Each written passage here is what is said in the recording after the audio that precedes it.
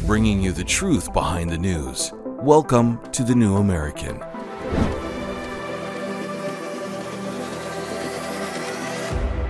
Welcome, everyone. Glad you can join us. I'm your host, Paul Dragoo. Right now in Dubai, United Arab Emirates, a group of eco-Nazis are meeting to discuss big plans for us little people. They pretend their plans are about saving the planet, when in reality, they're all about controlling us and making sure there are less people on the planet. The New American magazine has been attending these climate meetings off and on for the past 3 decades. We have been saying for at least just as long that the agreements and the plans that are discussed at these events eventually turn into policy. Now, sadly, we've been right. This year, we've sent a small team to Dubai to report on the COP28 climate conference. And we're going to start out by talking with senior editor for the New American, Alex Newman, and also part of the team, Debbie Bacigalupi, who is a rancher out of California. Welcome, guys. Great to be here. Thank you so much, Paul. So, Alex, what's going on over there? Give us some of the highlights. You've been there for a few days. What's happening in Dubai right now? What grand plans are they concocting for us?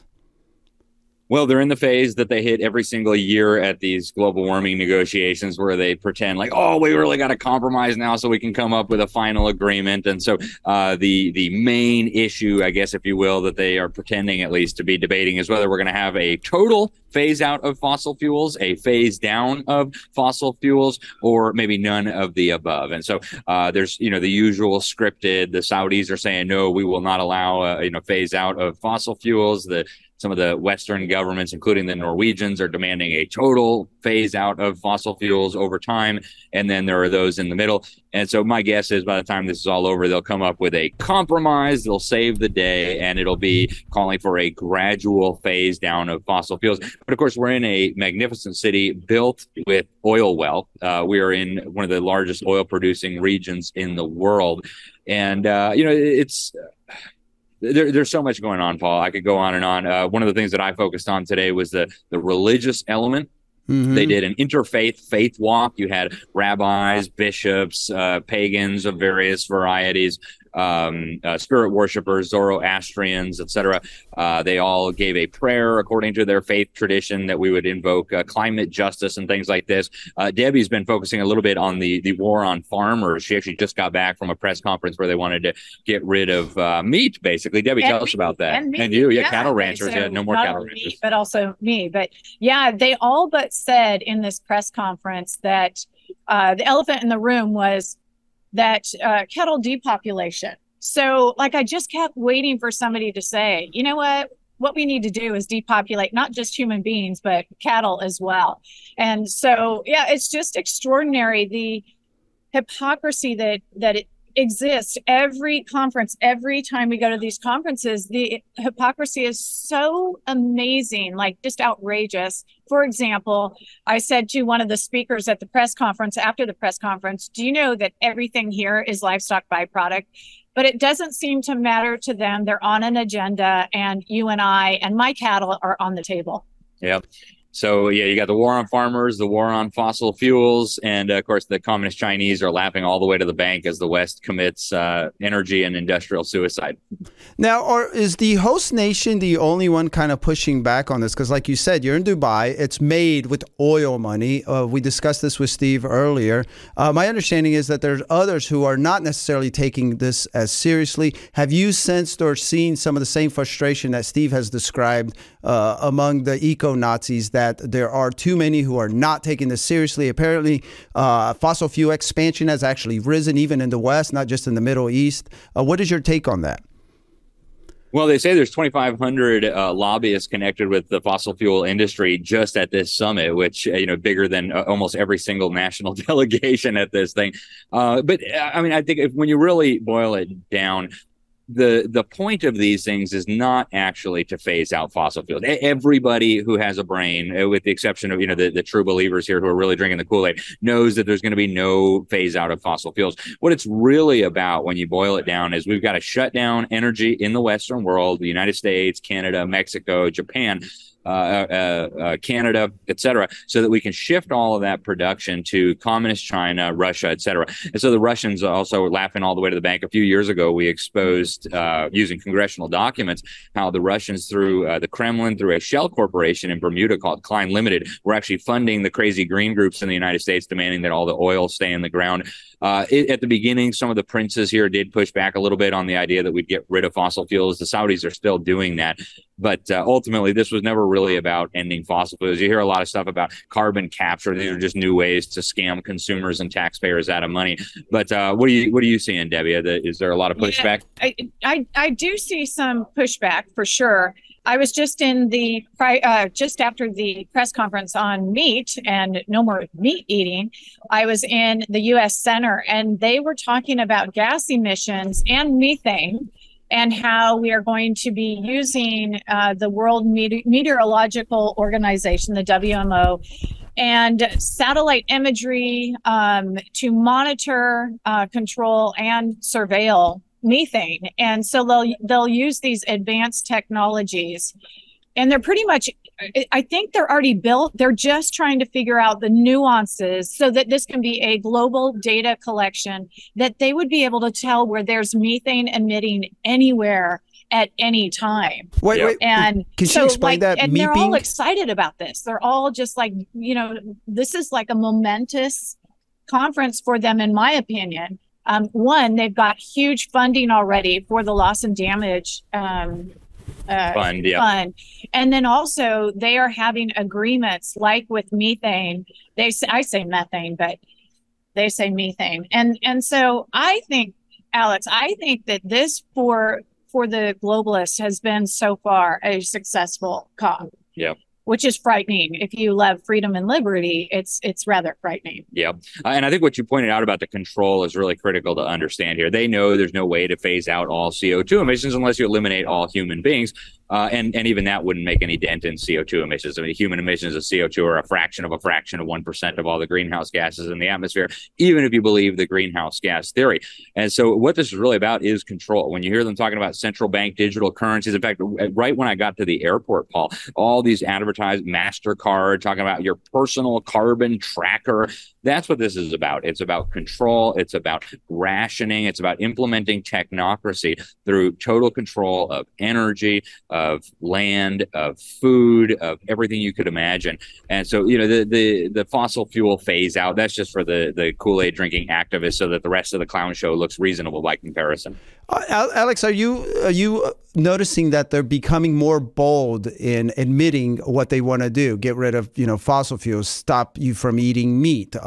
Is there any talk of ushering us into these 15-minute cities yet?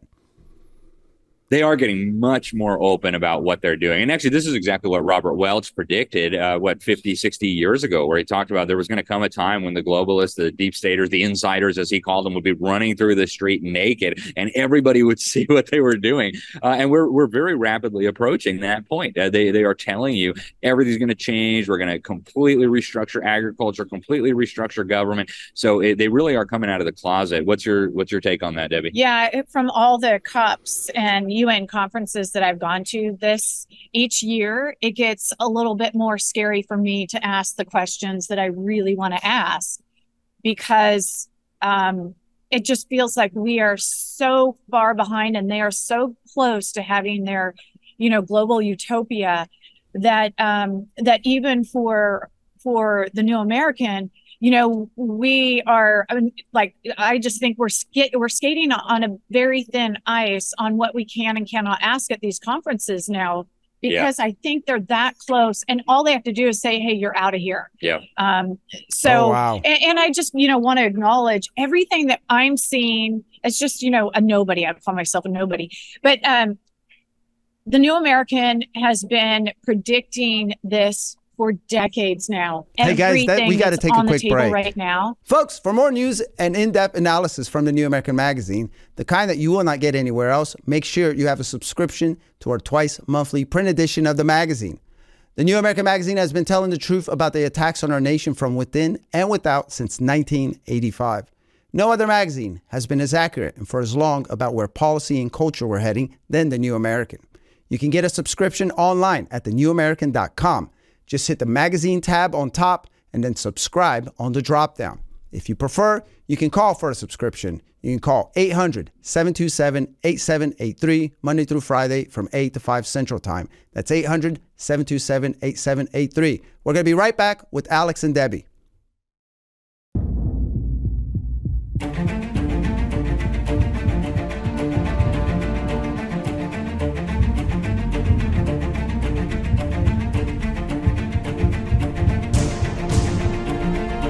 Freedom is the cure. You're dead on. This is the largest experiment performed on human beings in the history of the world. The more you know. What they're doing is they're forcing vaccination on people, and I believe they are killing people with this vaccination. The freer you are. It's murder. They are basically murdering people in hospitals. The all-cause mortality we know is now higher in the vaccinated group than the unvaccinated group. Stay informed on the issues that affect freedom. Get a subscription to The New American today. thenewamerican.com.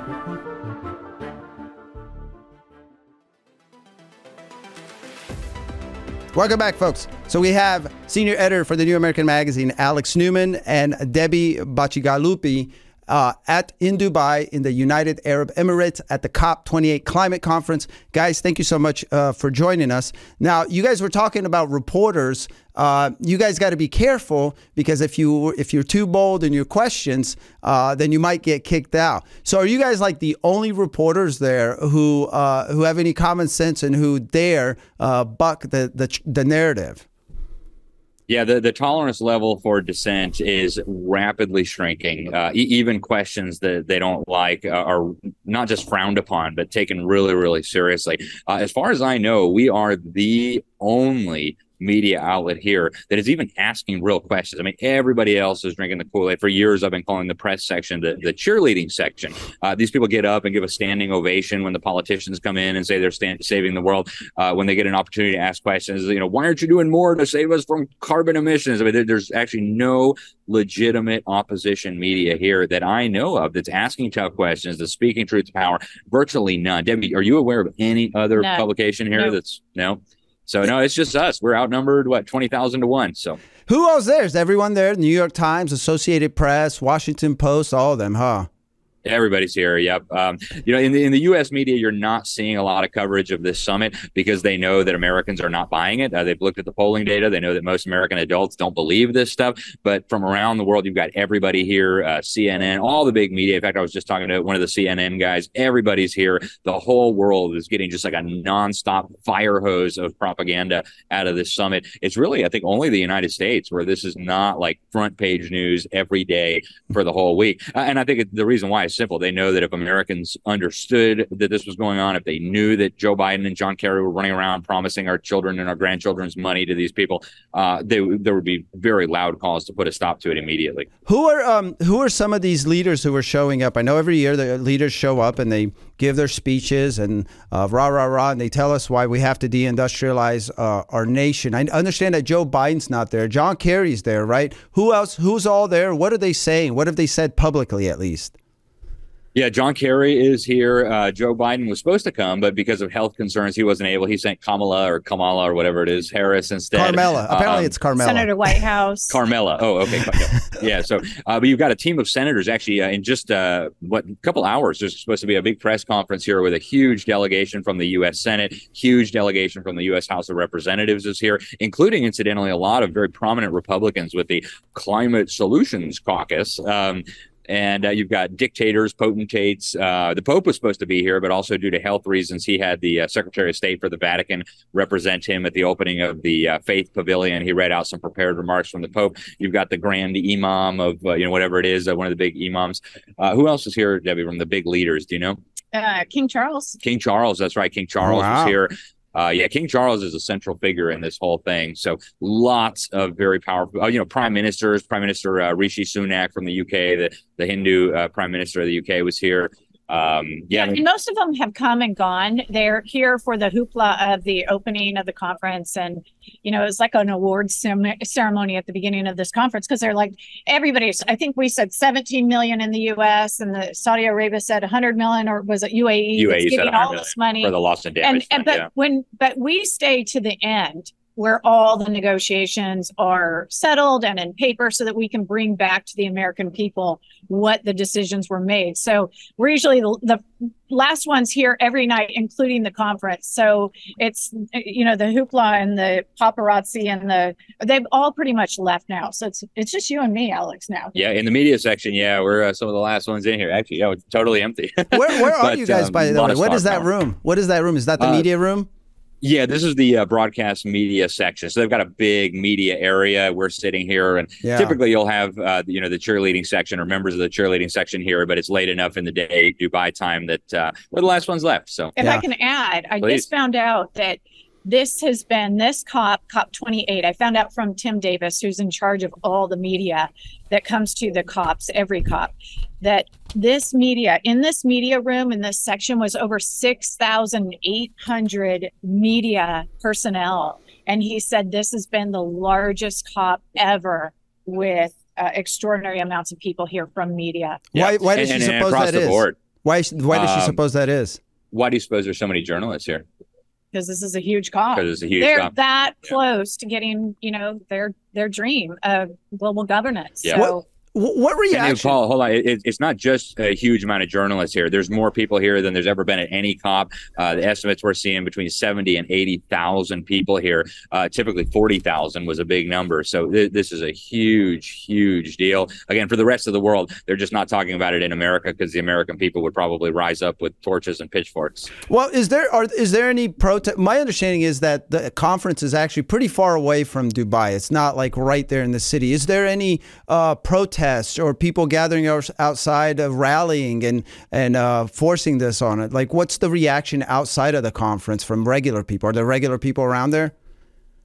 Well, you don't do a lot of protesting in places like this. We're on the Arabian Peninsula. Protesting is a very fast ticket to jail, prison. You don't say anything bad about your hosts. It's just not the kind of country where you can protest. But inside the conference, and this happens every year, you've got what Bill Jasper famously dubbed the rent-a-mobs. And so the politicians take our money, they give it to activists, and then the activists come in here and shriek and scream, and they're allowed to do all kinds of stunts. And why aren't you saving us fast enough? And so that is always a feature of these things. It's a feature now. You've got people running around chanting. In fact, 10 minutes before we started, I could hear a giant mob outside shrieking about stopping fossil fuel use. So that's, a normal part of the conference. But, these are protesters who are doing the bidding of the establishment, protesters who are doing the bidding of the UN and the climate agenda, legitimate protesters, people who are actually protesting the concept of this thing would not be allowed probably to even cross the border into the country. Yeah. And we should have American protesters here. We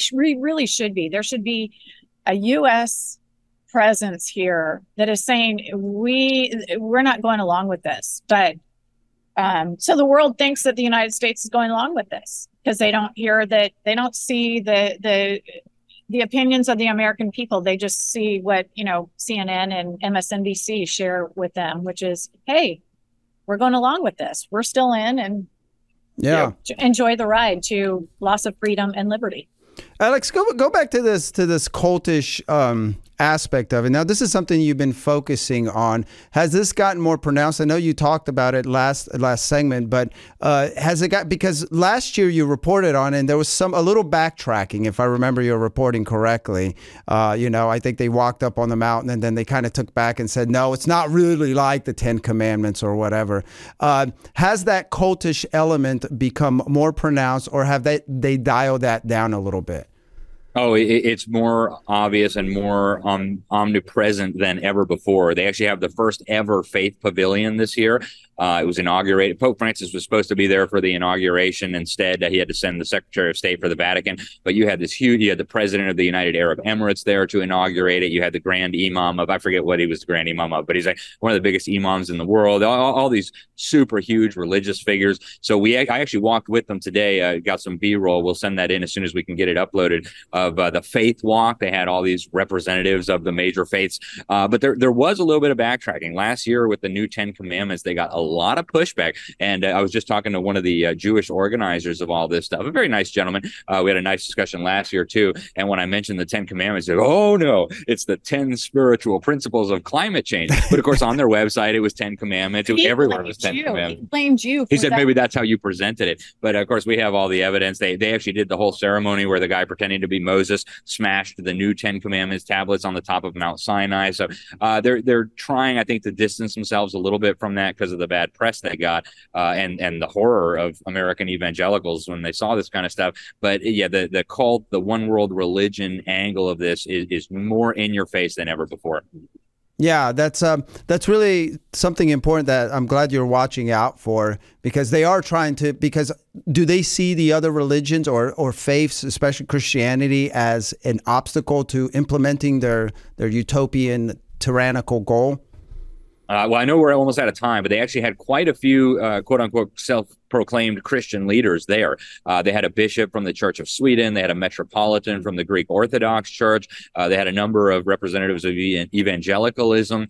And so, yeah, unfortunately, they've gotten a lot of the Christians involved in this thing as well. Thanks, Alex. After this, Steve Bonta joined us to report what he's seen at COP28.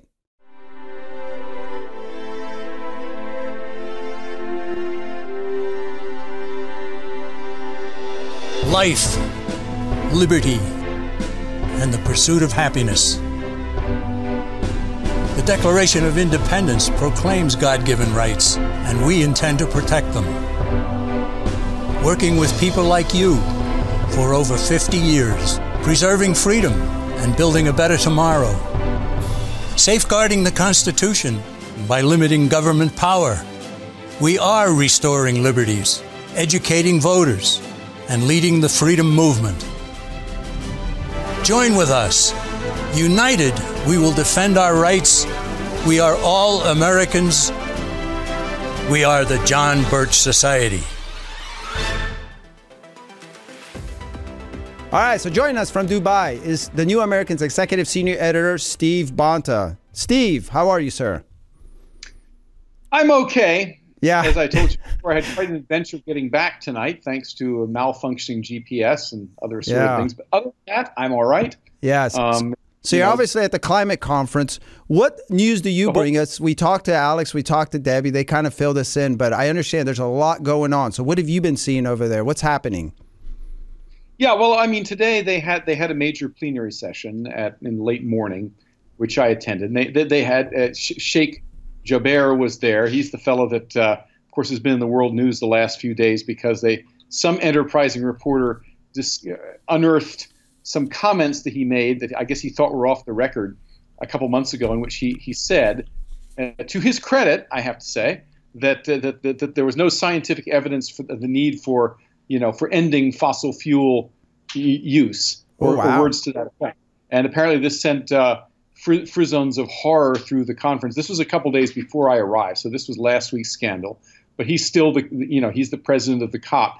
And then there's another guy named Simon Steele, who's the executive secretary. He's a Grenadian gentleman, and he's he in his opening remarks back on December 2nd or 3rd or whenever it was, he made a particularly forceful speech, which I wrote about in the New American before I even got in the plane, saying, this guy's really, the rhetoric is very fierce and talking, using a lot of coercive language, must and shall happen. This is going to happen, and this is how things are going to be. So anyway, he gave a short, but again, a ferociously, very angry speech, saying in effect, yes, we understand there should be compromise, but we're not compromising on 1.5C.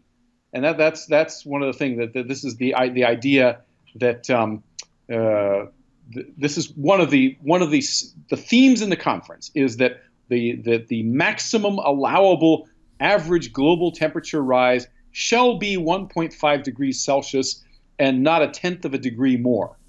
That's it. If it's more than that, and he went on to say, we have about 3 or 4 more years before the damage becomes irrevocable and things are going to spin out of control, and the glaciers are going to melt, and we won't ever be able to reconstitute them, and we will end up with runaway climate change and so forth and so on. And he was speaking in very, very strident tones, which tells me that I think the decision has been made that it's time to really do a full court press with a lot of these things.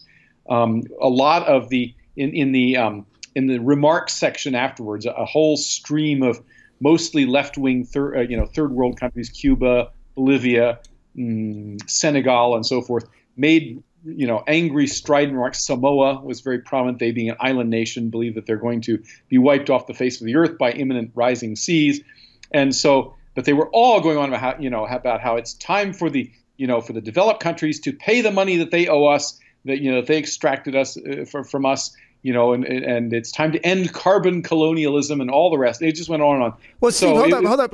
So how does that work? Since the president of the COP apparently doesn't believe in this, or was that off record? So he's denying that he doesn't believe there is a legitimate threat of this catastrophic man-caused climate change. Well, he has, I guess, from the point of view of the people, not my point of view, from the point of view of people who run COP, he's got a clear conflict of interest because he is the president of the leader, the CEO of one of the major energy company here, the state-owned energy company here in Dubai, and so he's made a lot of his money extracting petroleum and natural gas. And the other major issue that's been bubbling up has been that the UAE has apparently used this occasion to actually be quietly cutting backroom deals with representatives from the various countries that are involved in this conference. Their perspective is, well, this is in effect a summit of a whole bunch of countries. The conference is to the party.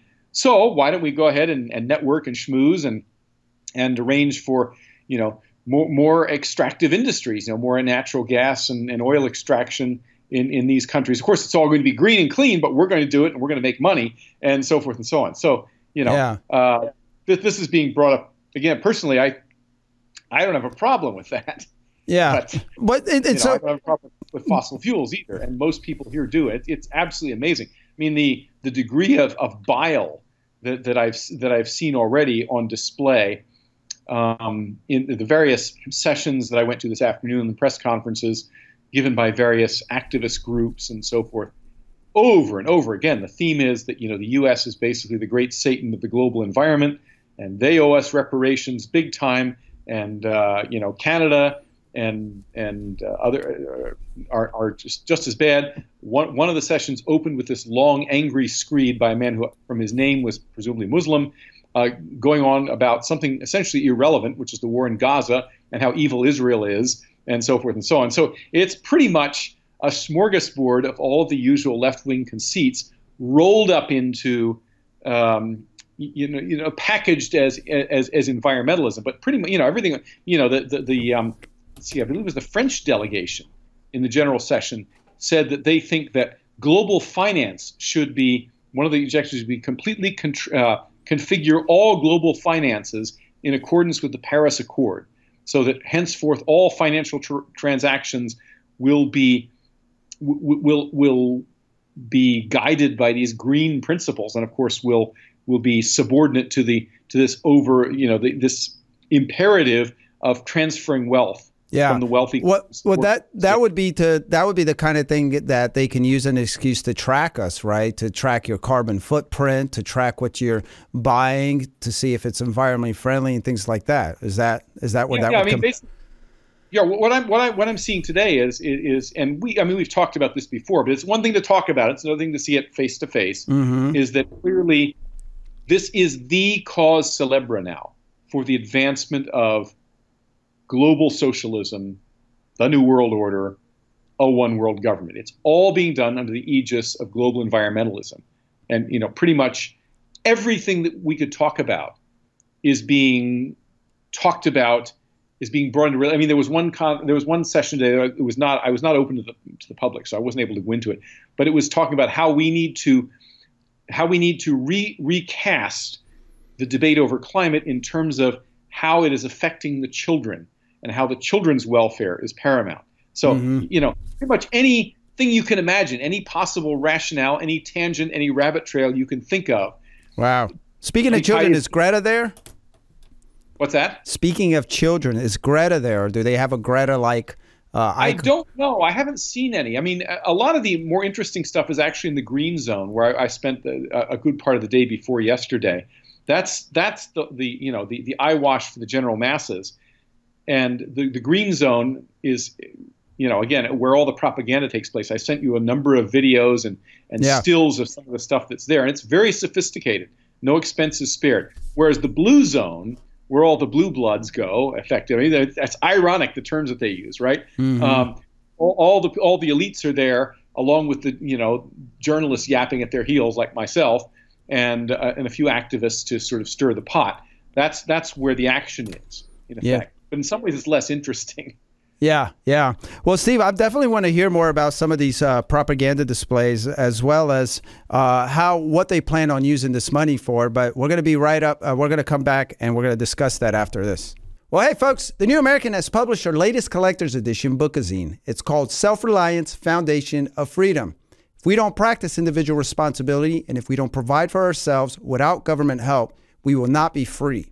This polished collector's edition includes articles on a number of important topics, including the self-sufficiency of the founding fathers, preparing for a worst-case scenario, firearms self-reliance, financial self-reliance, the importance of community, and many other important topics.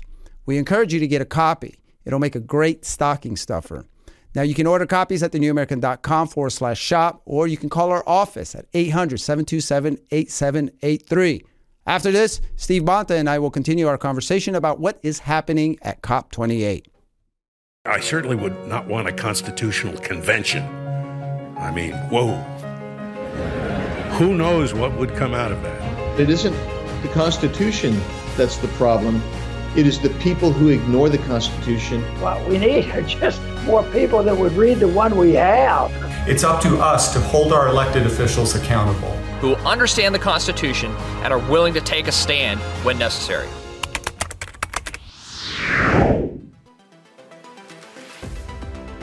All right, so we're back with Steve Bonta, Executive Senior Editor for The New American. He's in Dubai. He is at the COP28 Climate Conference, and he's been telling us about what he's seeing there. Steve, you were talking about these propaganda displays, I guess, in the green zone, and you said they're pretty sophisticated. Any of them especially stick out to you? Well, yeah, I mean, obviously, the UAE has immense wealth and resources, and they spared no expense in developing a series of diorama type displays, but very, very, very postmodern, very, ultra modern stuff. I recorded some of them. The theme there's the expo area as a whole is huge, but there's a great big large kind of weird looking silver building just inside one of the main entrances to the green zone, and in that building you go through and I took a number. They have this very sophisticated tour. Designed by obviously a lot of very sophisticated graphic designer and so forth, and it's intended to portray all of this as the way of the future. So it had all this futuristic stuff. It had this this display on AI that was extremely an assault on the senses, which I recorded, and this massive digitalized globe that they used to show, project future weather patterns. And they had another room where they had literally a look at what the world will be like in 2070 with all the technology. And it was designed to the gee whiz factor was very high. In fact, my wife went with me on that occasion because that's open to the general public. And she was blown away by it. I mean, these incredible light shows and everything else. So it was very, very impressive. Yeah, technologically speaking. And then there's also a very, very large building, and I took a bunch of pictures there as well, with a lot of major corporations like IBM and Microsoft have great big booths there where they're explaining how they're doing their best, for sustainability, and if you allow, they'll buttonhole you and give you all this information, and they have, it goes on and on. So it's very, and we only saw a fraction of the green zone. I mean, that's like a huge tourist thing. Do they have displays? Do they have displays that shows what the world would turn out like if we don't get this climate change under control? Is it like dark future with all sorts of brokenness and whatnot? I actually didn't see that so much. It was interesting to see that there was a lot of effort to appeal to the local cultural sensibilities. I mean, assuming that in the green zone, many of the casual visitors are going to be from the UAE and Saudi Arabia and so forth. And so they had these big displays that made it look as though all of this that's happening is just an extension of the wisdom of various Islamic sages that they mentioned,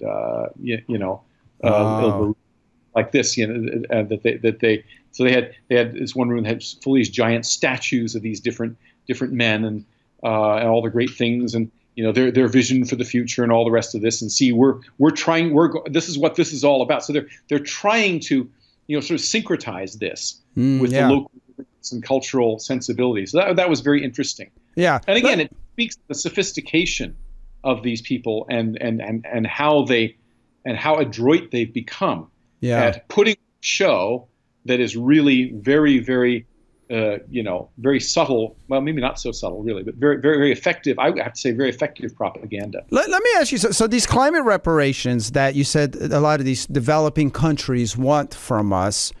What is the sense there? Like, for instance, if China doesn't cut back on fossil fuel use, and Russia, and pretty much a whole lot of the rest of the world, and apparently even the U.S. hasn't, what difference does it make to them if they get this money? What are they going to do with it? Is Samoa going to put stilts their island on a still? Like, what is the logic for this money? Well, like with all things socialist, there is no logic. It's pure emotion. What I've been hearing over and over again from delegates from those countries and people, activists who are clearly sympathizing with them, is that these are reparations due to us because we're poor as a result of your extracting the resources. The resources, but in particular, they're referring to the fossil fuels, but resources generally. So the mentality is very similar to the mentality of the race reparations that become a big thing in the United States now. Only the idea is this would be on a much, much greater scale.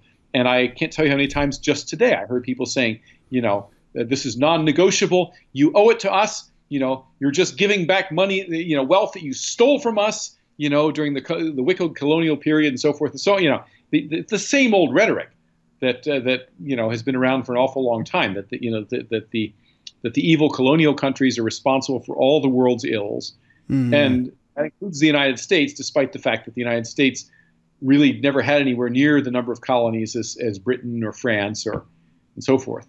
So, but the United States is the chief bugbear. I mean, the U.S. There's a lot of U.S. hating going on. What does that look like? Explain some of that. Go on into some more. Sure. Even American activists. This one session I was in this afternoon, there were a couple of Americans who were going. One guy from Texas who was going on deploring the terrible things that the oil industry's done to Texas and the way it's impoverished people and on and on and on. And another guy from North Carolina, similar cant. So yeah, and then various people from countries not the U.S. Just railing against the United States. So yeah, it's definitely true. The vitriol and the bile are very extreme. And from what I can discern, behind the scenes, they may not get the agreement that they're expecting to get. They've had a pretty good run the last few years of pushing things through and making a good show at the end. But like last year, getting the COP27, getting the loss and damage payment things done. But now countries are dragging their heels. Even the Biden administration, sympathetic as they are, must be doing the math, the electoral math, and realize that this is one of the main things that jeopardizes the reelection prospects of Joe Biden. and obviously the continued empowerment of the radical Democrats on Capitol Hill. This is an issue that is just like hanging around their neck like an albatross now. This what they've been doing to the energy sector and all the other crazy things that they're doing in the name of the environment, and clearly subordinating the United States to the Paris Accord. So a lot of other countries are starting to feel the heat too, and so especially the European countries who've bought into this, right? Right. I mean, the bluster. I'm hearing lots of bluster and threat. As again today, I've heard the Marshall Islands and Samoa and Bolivia and Cuba and Senegal, speaking in French in the case of the Senegalese, and various others. Just going on and on, and just telling us what they really think about the United States and about the wicked first world. The place that developed the cell phones, the computers, all the other things that they now critically rely on. Yeah. So it's critical in the extreme, but that doesn't stop them. We got about a minute, Steve. What agreement do they want as far as the leaders and the eco-Nazi leaders here? What do they want out of this that you said they're probably not going to get? Well, number one, they want absolute ironclad commitment. They want the money to start flowing. They want the tributary payments to commence yesterday. And in fact, today was kicked off the second half of the conference when they're going to start doing the negotiation. Several of them were claiming that that a lot of the negotiating is taking place behind closed doors, and a lot of the the smaller countries, the poor countries, are being excluded from the negotiations, and that's not appropriate. We demand an equal footing, and so forth. All the rest of this. So there's a lot of indignation, but at the end of the day, these countries don't have the means to compel the likes of the U.S. and France and Germany and Canada and so forth to cough up the cash if they don't want to. Yeah, and they know this. So they've nothing left to lose. So there's lots of rhetorical bile and billings.